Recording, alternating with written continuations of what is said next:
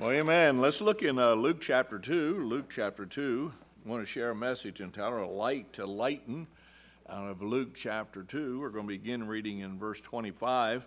While you open your Bibles up there, just a reminder, remember our midweek service this week will be Thursday night. It'll be actually New Year's Eve, and that'll be at 6 o'clock. So we want you to be a part of that.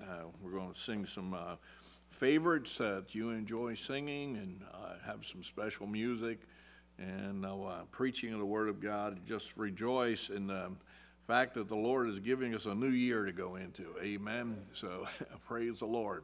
A light to lighten. Luke chapter 2 in verse 25. It says, "Behold, there was a man in Jerusalem whose name was Simeon, and the same man was just and devout, waiting for the consolation of Israel, and the Holy Ghost was upon him. And it was revealed unto him by the Holy Ghost that he should not see death before he had seen the Lord's Christ.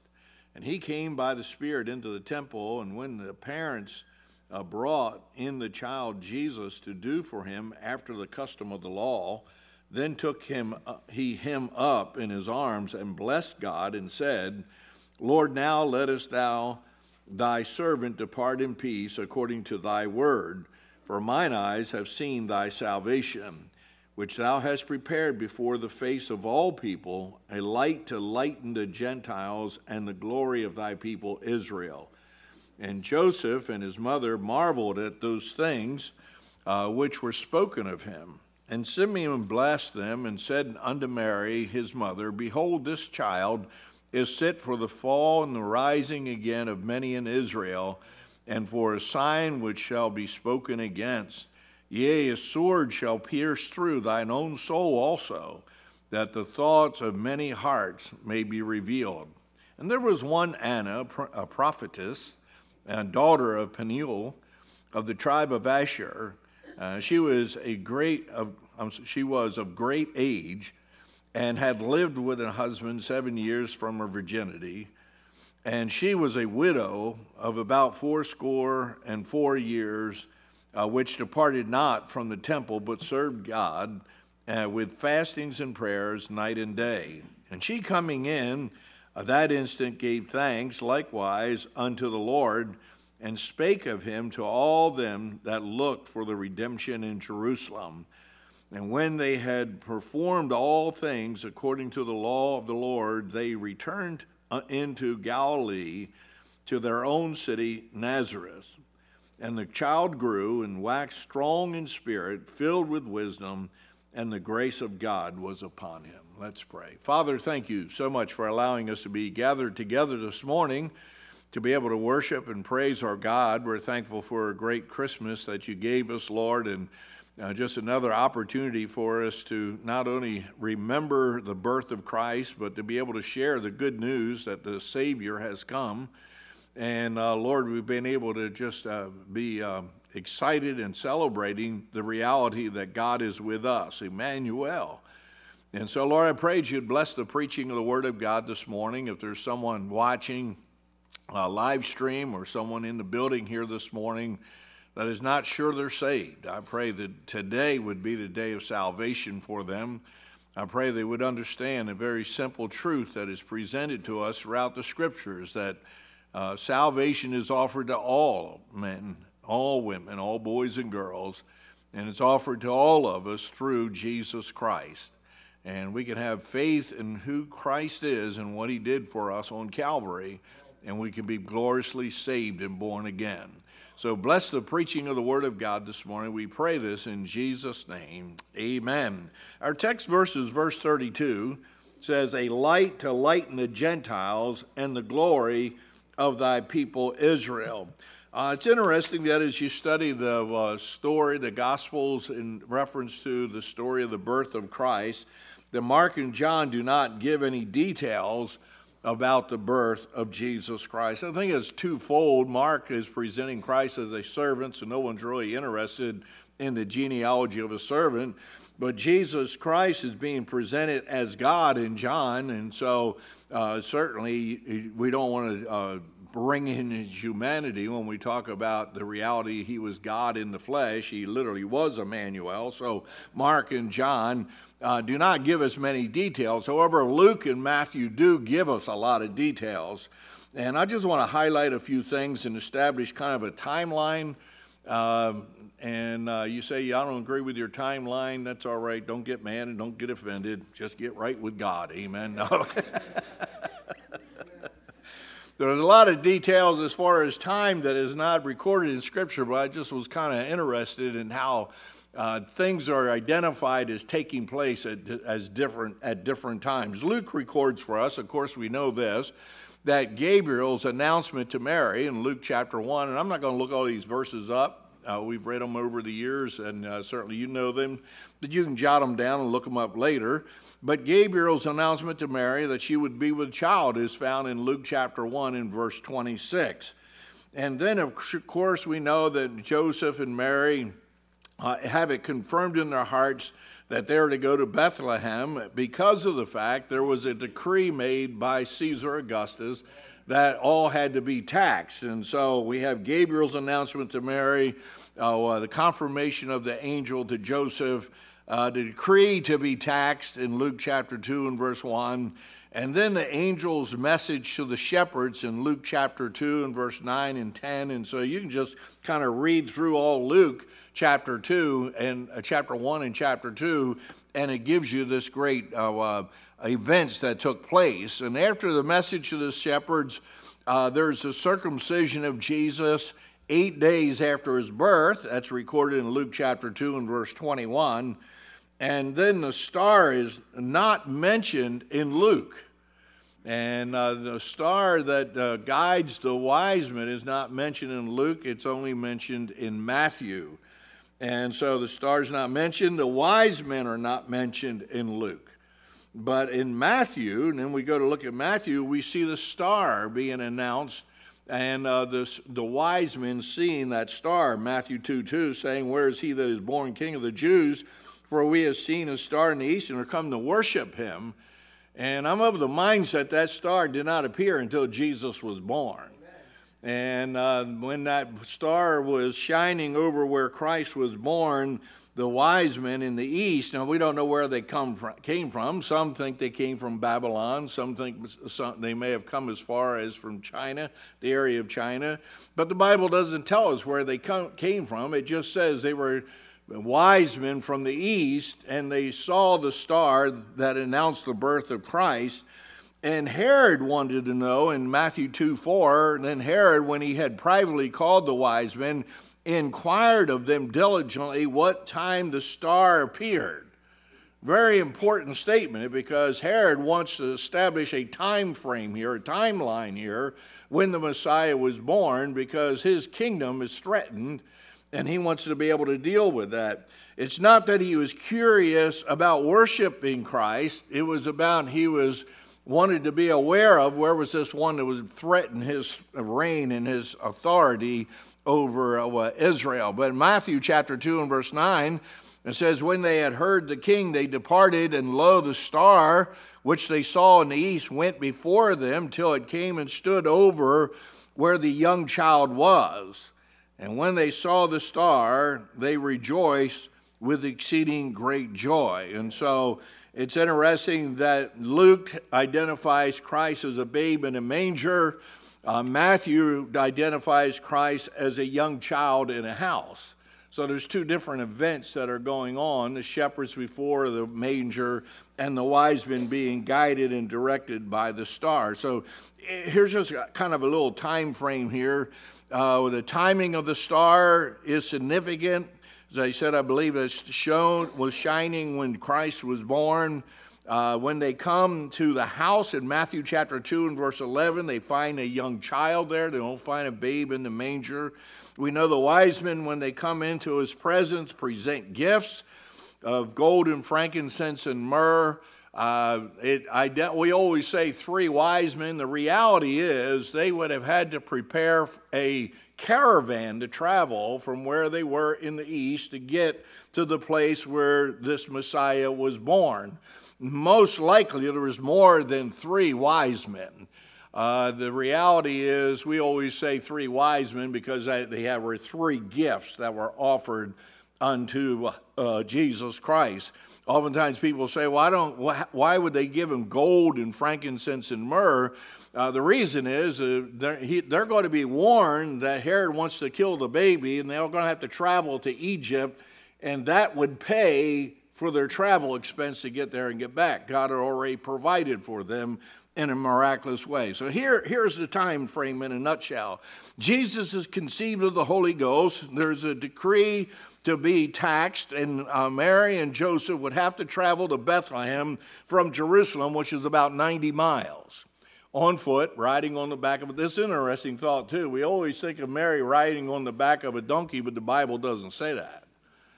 And I just thought, I was reading several different things on it, and I thought, some of you are starting to look weird at me, but that's okay. You'll get over it.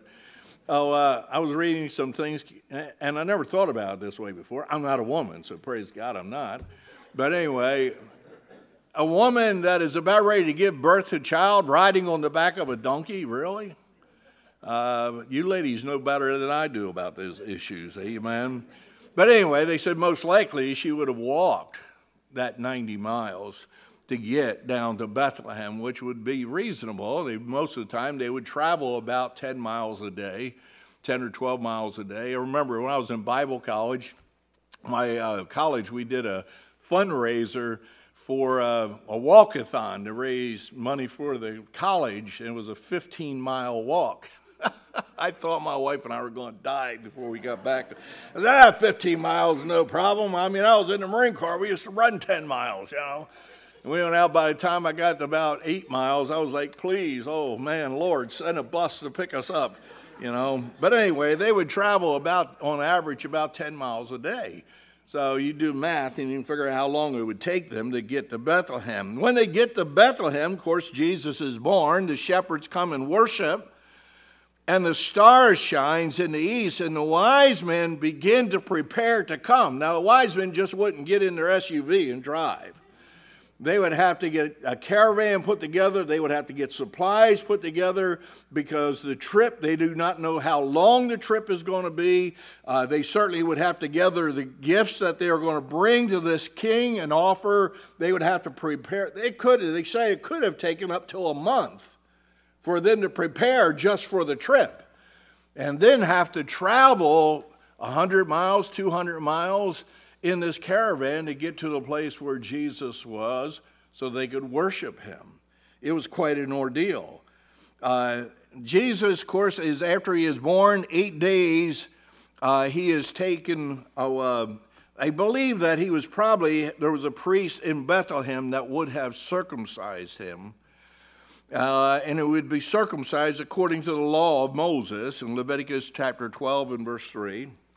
Fulfills Galatians 4:4, because in the fullness of time God sent forth his son made of a woman made under the law.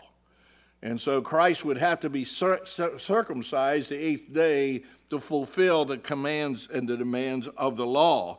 The interesting thing is in Luke chapter 2 where we read, and we're going to talk about that in a little bit here, that 40 days later, so Jesus would be 40 days old, Mary would have to go to Jerusalem. They just traveled from Jerusalem to Bethlehem, but she would have to travel to Jerusalem to fulfill her time of purification after having a baby.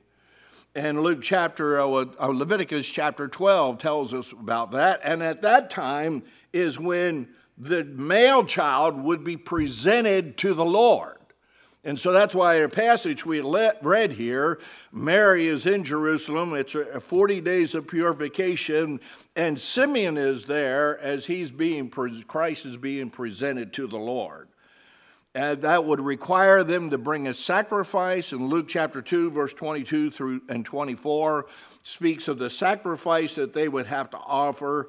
And then in Luke 2:28, where we read this morning, Simeon takes Jesus in his arms. So that tells me that he was just a little baby. So the time frame of Simeon coming in contact with Christ at the temple in Jerusalem would be around that 40-day mark, because Mary now is there to be purified and she presents Jesus to the Lord. And so Simeon takes him in his arms. And so 40 days have passed. 90 miles have been traveled from Bethlehem to Jerusalem. And now that the sacrifice and the presentation is over, there's 90 miles to travel back to Bethlehem. You say, well, how do you know they went back to Bethlehem? Because the wise men will find him in Bethlehem. They won't find him in the manger, but they'll find him in Bethlehem. So they had to travel back to Bethlehem. The wise men meet with Herod. The wise men go and follow what the scriptures had testified to, where the Messiah, this new king, was to be born. They follow the star. The wise men meet with Herod, and the wise men find Jesus, a young child, in Bethlehem, and so now they have traveled 90 miles to Bethlehem. Now Herod orders all male children 2 years old and under to be slain. And so that would mean that Jesus would have had to have been about 1 or 2 years old, possibly some believe 3 years old, when the wise men met him and saw him in the house in Bethlehem. So that kind of throws a wrench into our little displays that we put up. My wife and I always put the wise men on the other side of the living room, and so they're not there at the nativity scene. We make sure that they're traveling to get there, amen? Joseph and Mary are warned about the Herod's intentions and warned that harm could come to this child, and so they flee down to Egypt. And so as they go down to Egypt, we know several things. It's about 400 miles from Bethlehem to Egypt. So they had a long travel to get there. We know another thing, that while they were in Egypt, they were there until the death of Herod, which was about 3 years. So now, while they're in Egypt, when they get ready to leave Egypt to come back actually, when they come back, they'll come back to Nazareth, not Bethlehem or not Jerusalem. They come back to Nazareth. Nazareth is about 490 miles that they will need to travel. And so that means at the time of going to Nazareth, by the time they got to Nazareth, Jesus would probably be about 6 years old.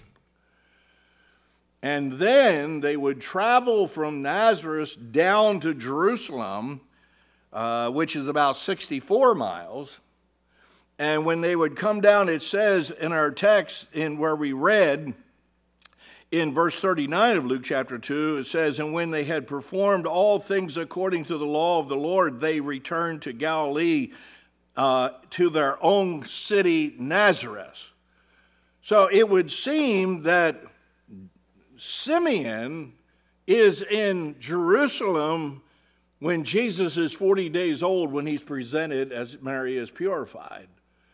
It would seem that Anna does not find Jesus or see Jesus at the temple until he's about 6 years old, 6 or 7 years old, because of the fact that it states here that they were there and they were going back to Nazareth according to what they did every year. So it's just kind of interesting thought that there's a different time frame taking place between the time Simeon sees Christ and when Mary sees Christ. And you say, what does that have to do with anything? I absolutely don't know. I thought it was interesting studying and looking it out to see when he would be in different places. And but the important thing is that as he is presented to the Lord in the presence of Simeon, and as he is presented in worship and praise of his God in reference to Anna, there are spiritual lessons that we can learn from these two people in reference to the birth of Christ, in reference to the Messiah coming into this world. Notice, first of all, when we think about the encounters that's going on here, there's two desires that are expressed by Simeon and Anna. Notice, first of all, Simeon in verse 25 says that the same man was just and devout, here it is, waiting for the consolation of Israel. The desire of Simeon is the consolation of Israel. Consolation means to be peace. or be comforted. You know, Jesus Christ is called the Prince of Peace. And so Simeon, and all of his duties and responsibilities in his worship of God in the temple, had a desire that Israel might be able to experience the peace of God that passes all understanding. The psalmist says that we're supposed to pray for the peace of Israel, of Jerusalem. And so Simeon's desire was that this consolation, this peace would come to Israel. But Anna's desire was different, a little bit different in verse 38. It says that Anna spake of him to all them that looked for redemption in Jerusalem. So here is the desire of Simeon waiting for the consolation or peace in Israel, while at the same time Anna is looking for the redemption that would come to Israel. The amazing thing is, both of these desires that are on their hearts will be fulfilled in one person, and that's Jesus Christ. He would bring peace to his people, but he would also establish redemption through the offering of his own self and the shedding of his own blood. So there's two desires expressed here for us in Simeon and Anna. I see that there's two encounters experienced, because here is Simeon. He's in the temple in Jerusalem, and he's there encountering Jesus Christ when he's about 40 days old, because in verse 28 says he took him up in his arms and blessed God and said, Lord, now lettest thy servant depart in peace. And so Simeon is encountering Christ when he's being presented to the Lord after Mary has been purified according to the law of Moses in Leviticus chapter 12. And so he's literally looking at a little baby, a 40-day-old baby, as he praises God to be able to look upon his face. Anna, however, her encounter, according to verse 39, and I already mentioned this, read the verse, that they were coming from Nazareth and returning to Nazareth as a normal thing that they did every year. And so Anna would had to have seen Christ after the traveling to Egypt, after returning to Nazareth, and then as they came down to Jerusalem to worship in their yearly time of feast and sacrifices. So he would have to be at least 6 or 7 years old when Anna would encounter him. Now, the time frame is not as important as the reality of what they experience and what they reveal to us when they encounter Christ. May I say that? That's a significant thing in our lives, is not about the time frame, whether you're a young child or you're an older person or you're married or you're single. That is not the significant thing, is not your age or your experiences in life. It's your encounter with Jesus Christ. And they encountered Christ at two different ages. But the outcome is significant for us to experience and know. So there's two desires, there's two encounters, and there's two statements made by Simeon and Anna. Notice, first of all, in verse 34 and 35 of Luke chapter 2, and Simeon blessed them and said unto Mary his mother, Behold, this child is set for the fall and rising again of many in Israel, and for a sign which shall be spoken against. Yea, a sword shall pierce through thine own soul also, that the thoughts of many hearts may be revealed. Notice, first of all, Simeon's statement was a warning of suffering. And certainly it was one of the hard things for the disciples to accept and learn and understand, that Jesus Christ came into this world to suffer and to die and to take the reproach of mankind upon himself. And so Simeon would be giving a warning of suffering. The statement from Anna is in verse 38. She coming in the instant gave thanks likewise unto the Lord, and spake of him to all them that looked for the redemption in Jerusalem. So Simeon's statement was one of warning of suffering. Anna's statement is one of expression of gratitude. When she saw Jesus Christ come into the temple, she gave thanks to God immediately, because the reality of the desire for Israel to experience the redemption of God was standing in her presence. And so Simeon and Anna present to us two desires, two encounters, and two statements. So what can we learn in these two individuals? That's all introduction. Amen. I'm glad you're saying. I'm glad he got through that. But anyway, notice in verse 26 and 27, first of all, we see the filling of the Holy Spirit. And verse 26, it says, and it was revealed unto him, that's Simeon, it was revealed unto him by the Holy Ghost that he should not see death before he had seen the Lord's Christ. And he came by the Spirit into the temple. And when the parents brought in the child Jesus to do for him after the custom of the law. And so it's very clear here that Simeon was filled with the Holy Spirit, and he was willing to follow the leadership of the Holy Spirit in his life. And so first of all, I see in verse 26, the filling of the Holy Spirit gave him confidence of life.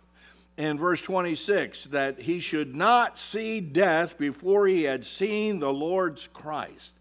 What a glorious thing it is to have confidence that we have life in Christ Jesus.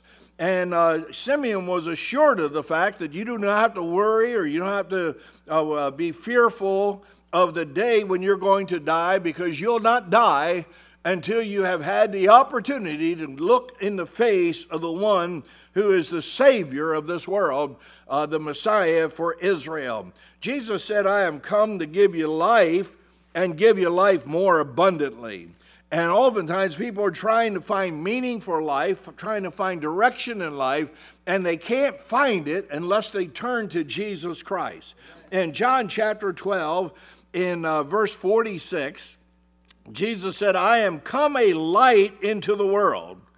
Whosoever believeth on me should not abide in darkness.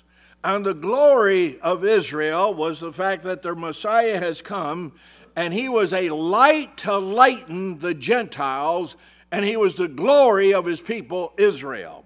And so that gives us confidence in life. People say, well, I'm just not sure who I am. I'm just not sure how I should live. Hey, listen, come to faith in Christ, and everything will be all right. Come to faith in Christ, and he'll give you direction and leadership for your life. I'm going to tell you, when you put your faith in Jesus Christ, everything changes. And I love the choir song we used to sing years ago, Everything Changed That Night. And I'm going to tell you, when you trust Christ as your Savior, everything changes. And this man, Simeon, was assured by the filling of the Holy Spirit of God that he need not fear death. May I say this to you? You don't need to fear death. As a Christian, as a believer, death has no hold on us.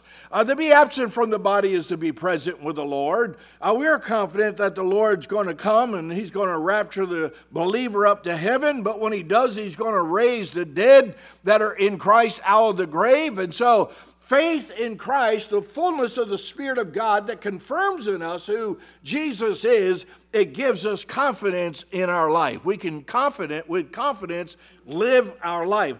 This whole thing with COVID, I may get COVID. I'm not praying for it. I don't want it. I'm trying to stay away from it. But I'm going to tell you one thing right now. I am not going to live my life in fear and defeatism because of something that is going on in this world. Because listen, if God be for us, who can be against us? And Simeon came on the scene, and when he saw Jesus Christ, he was confirmed in his heart that he need not fear death, because it was the Holy Ghost of God that had revealed to him that he had confidence in life. And you can have confidence in life with the filling of the Holy Spirit of God. Notice in verse 27 that there's clearness of leading. In verse 27 it says he came in the Spirit by the Spirit into the temple, and when the parents brought in the child Jesus to do for him after the custom of the law. I'm glad that he had clearness of leading. That, in other words, that God makes a clear path for us to go on. It's not confusing to live for Christ. It's not confusing to know what the will of God is for your life. I just know this. If you just start doing what the Bible says to do, you'll automatically fall right into the will of God for your life. And John chapter 1 and verse 23 says, he said, I am a voice of one crying in the wilderness. This is John the Baptist. Make straight the way of the Lord, as said the prophet Isaiah. Clearness in the leading of God. Simeon just simply was following the leading of the Holy Ghost in his life. And because of that, the Holy Spirit brought him into the presence of Jesus Christ. If we put aside all our negative thoughts about religion, put out of our minds all the experiences in our life that has caused us to despise God, put out of our mind all the sins and all the lust and all the desires that our flesh has, set it aside and look unto Jesus. I'll guarantee you the Holy Spirit will make a clear path for you to walk down to be in fellowship with him. I'm glad for the clearness of leading. Then in verse 28 and 29 of Luke chapter 2, I see a consciousness of lauding. I had to use lauding rather than worship or praise because it starts with an L, and matches the rest of it. But anyway, in verse 28, says, then took he him up in his arms and blessed God. Every time I read that verse, I just think of this picture of Simeon taking the baby Jesus, picking up the eternal God, picking up the one who created Simeon, picking up the one who is the Lamb of God, which is slain before the foundation of the world. And as he picked him up, the immediate response was not to gripe and complain, but his immediate response was bless God and worship and laud the God of heaven. Verse 29 says, the Lord, now let us thy servant depart in peace according to thy word. I'm thankful he was not wanting to experience something or do anything that was contrary to the word of God. And so I see there's a conscious lauding. Psalm 69, I have these verses on the screen for you. Psalm 69:30 says, I will praise the name of God with a song and will magnify him with thanksgiving. Why do we sing congregational songs when we come in together? Because we will magnify the name of our God with a song. The Lord has put a song in your heart. I'm glad the Lord put a song in my heart. Years ago, I was driving a tractor. When you're riding on an old 2-cylinder John Deere tractor, it's loud. And you think nobody can hear you. But I'm going to tell you, when you start shouting or singing or whatever you're doing, the air carries your voice. I was riding down the back lane, going down to the gravel hole. We were hauling some dirt. And I was driving an old John Deere B tractor, and I was having a revival, man. I'll tell you what. I was having a time of my life. I was praising God, and I wasn't even saved at that time. And I was shouting, I was preaching. I was having a great time. I pulled up in the gravel hole. My dad looked at me and said, boy, what are you doing? Having a revival meeting? And, when God saved me, God took what he had instilled down in my heart before I knew what it was, even praises unto my God, and he opened my mouth and he released it and he let me go, and I can't stop shouting and praising the Lord Jesus Christ. Why? Because I want to praise his name, because there's no one greater than he. Psalm 86:12 says, I will praise thee, O Lord my God, with all my heart. I will glorify thy name forever. We pour ourselves into life. We pour ourselves into our job. We pour ourselves into sports. We pour ourselves into finances. Why can't we just pour our heart into God? Why can't we surrender all that we are and worship and praise of him? Simeon wasn't holding anything back. He wasn't lifting up Christ in his arms and saying, well, I hope nobody's looking. Well, maybe I'll do it. Bless God. He didn't do that. He could care less. if somebody saw what he was doing. He surrendered his whole heart. Psalm 108:3 says, I will praise thee, O Lord, among the people. I will sing praises unto thee among the nations. You know, it'd be all right if Christians did a little praising around the unsaved. Oh, they don't understand. That's offensive. Well, you know what? Their music offends me. So, wait a minute. Great peace have they that love thy law, and nothing shall offend them. They just need to get the law of God in their heart. They need to get right with God, and they'll start praising God with us. Amen. We need to do a little demonstration once in a while of what it means to praise God. Psalm 111 and verse 1 says, Praise ye the Lord. I will praise the Lord with my whole heart in the assembly of the upright. People say, you don't have to go to church. It tells me in the assembly of the upright, in the congregation. What is he doing? Worshiping and praising God. The fullness of the Holy Spirit of God will move us to a place of consciously lauding and celebrating all that Christ is. I like what Watchman Nee said. He says, many saints cannot distinguish inspiration from emotion.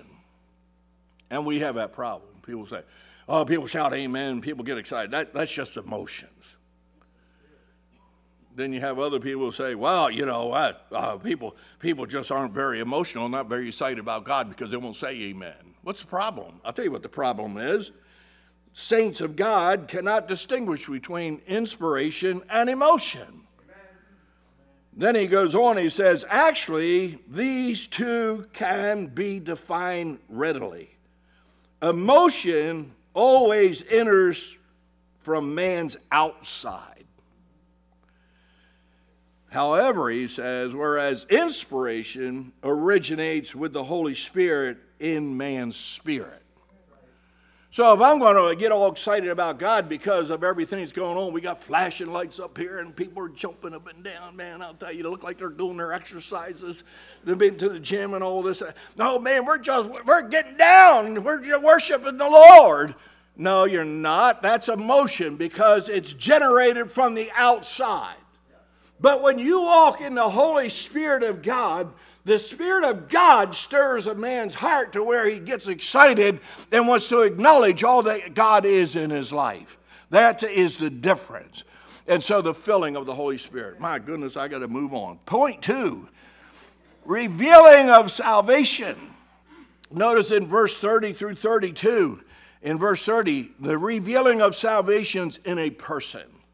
Notice verse 30, for mine eyes have seen thy salvation. What has he seen? He's seen Christ. Salvation's in a person. Salvation isn't in this church. I often say this is a salvation station. Amen. What does that mean? We're pointing people towards Christ. They don't get saved because we saved them. They get saved because you point them to Christ. It's a person of Christ.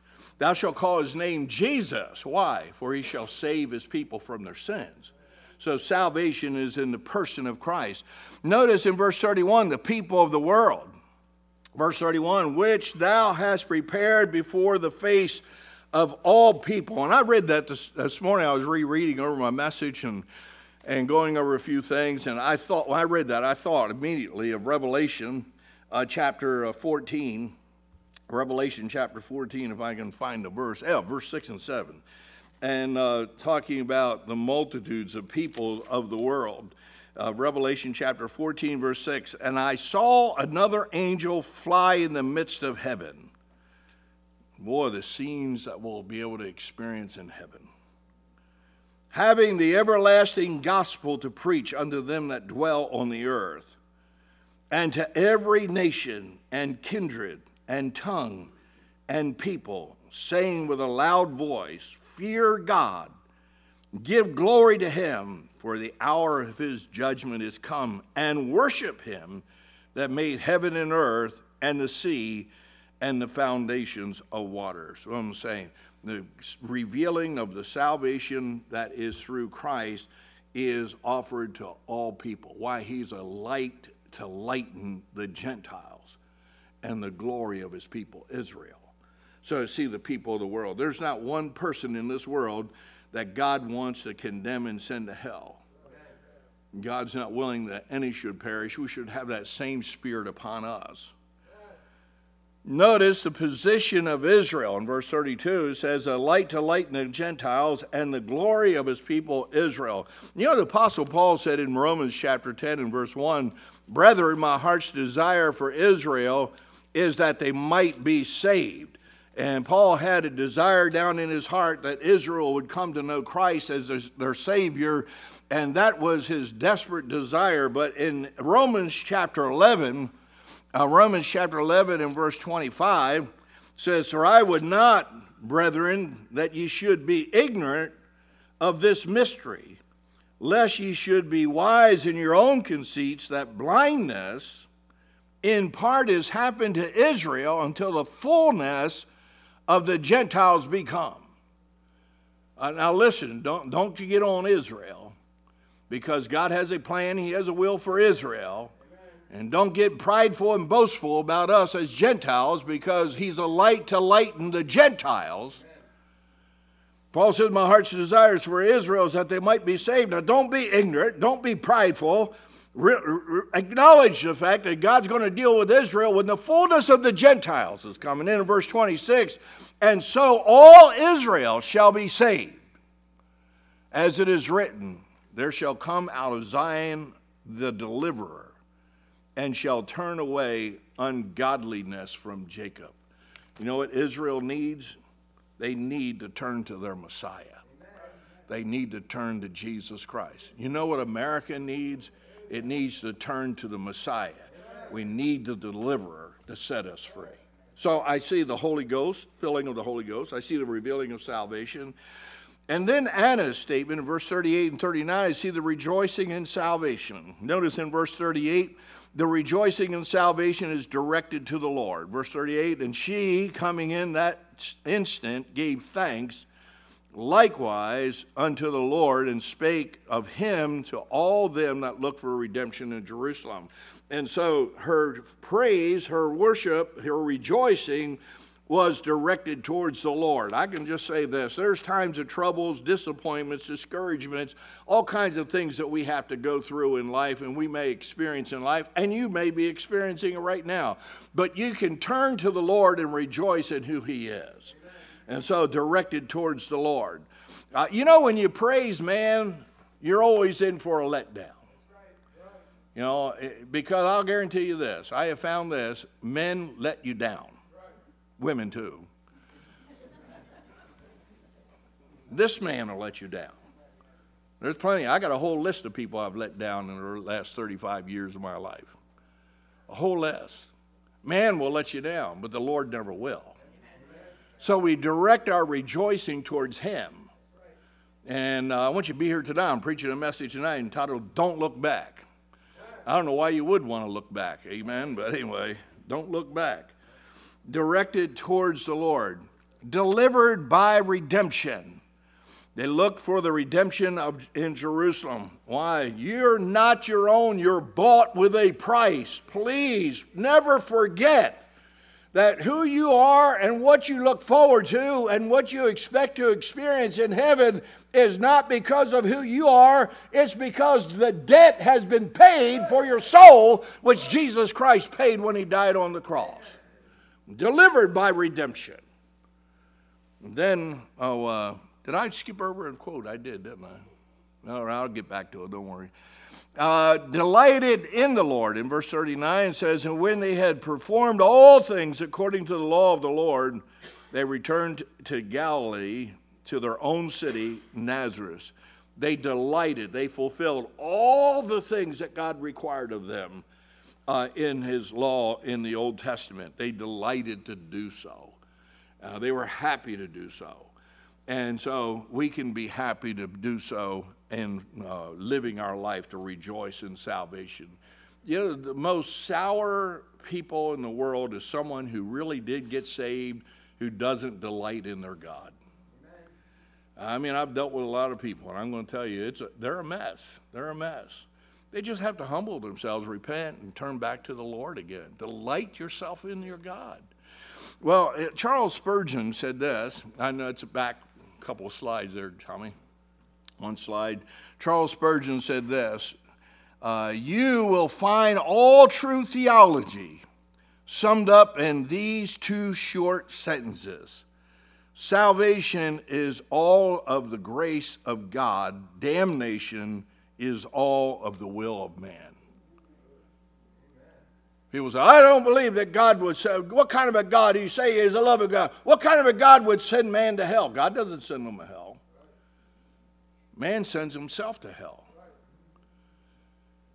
All that is stated just in the birth of Jesus Christ, the wise men, the shepherds, the angels, Mary and Joseph, John the Baptist, Simeon, Anna, all the people involved in just the celebration of the birth of Christ in reference to all that he would do. If a man dies and goes to hell, it's his own fault. Because God has given grace to us that we could be saved. And where sin did abound, grace did much more abound. So our salvation is all of the grace of God. Our damnation is just us wanting to fulfill our own will. Here's the last thought, David Jeremiah. David Jeremiah said this: saving us is the greatest and most concrete demonstration of God's love. The definitive display of his grace throughout time and eternity. There is absolutely nothing greater that God could do for us in saving our soul than what he did when he sent Jesus into this world. You may be here this morning, you might be saying, I'm not sure I'm saved. I died right now, I don't know if I'm going to heaven. I can't say I can rejoice in the fact that death may come upon me, because I'm fearful of what death has in store for me. I want you to know this, that Jesus Christ died for you, here in his love, not that we loved God, but that he loved us and sent his son to be a propitiation for our sins. That's how much God loves us. And he can save your soul this morning. You say, well, I'm saved. I know I'm saved, but I just haven't been too happy. Why don't you start focusing back on Christ again? The interesting thing is everything about the Christmas story that we read in Matthew chapter 2, Luke chapter 1 and chapter 2, everything we read in Galatians, everything you'd read in reference to anything, in reference to the birth of Jesus Christ, all revolves around the concept of rejoicing and celebration because of the fact that the Messiah has come. He wants to save you. He wants to bless you today. And so let's learn from Simeon. Let's learn from Anna. Let's be filled with the Holy Spirit of God. Let's allow the leading of God in our life to fellowship and rejoicing in all that God has for us. Let's pray. Father, thank you so much. Thank you so much for the Lord Jesus Christ. We're thankful for this Christmas. Lord, there's so many things that took place. Travel, contact, conversations, laws, all these things that took place that were completely under the sovereign will and control of God Almighty. For just one reason, and that's to bring a Savior into this world, that we might be able to know that we're going to heaven. I pray there's someone watching live stream or someone here in the building that's not sure they're saved. Holy Spirit of God, will you bring conviction upon them? Will you just touch them in a way that you touch Simeon in assuring them whether they're saved or not saved? And then I pray, Lord, that they might come and allow us to take the Bible and show them how they can pray and how they can receive Christ as their personal Savior. And God, I know you make all things new. Nothing will be the same. When Jesus came, everything changed that night. And so, God, I pray that you'd change people's lives this morning. I pray this in Jesus' name. Amen.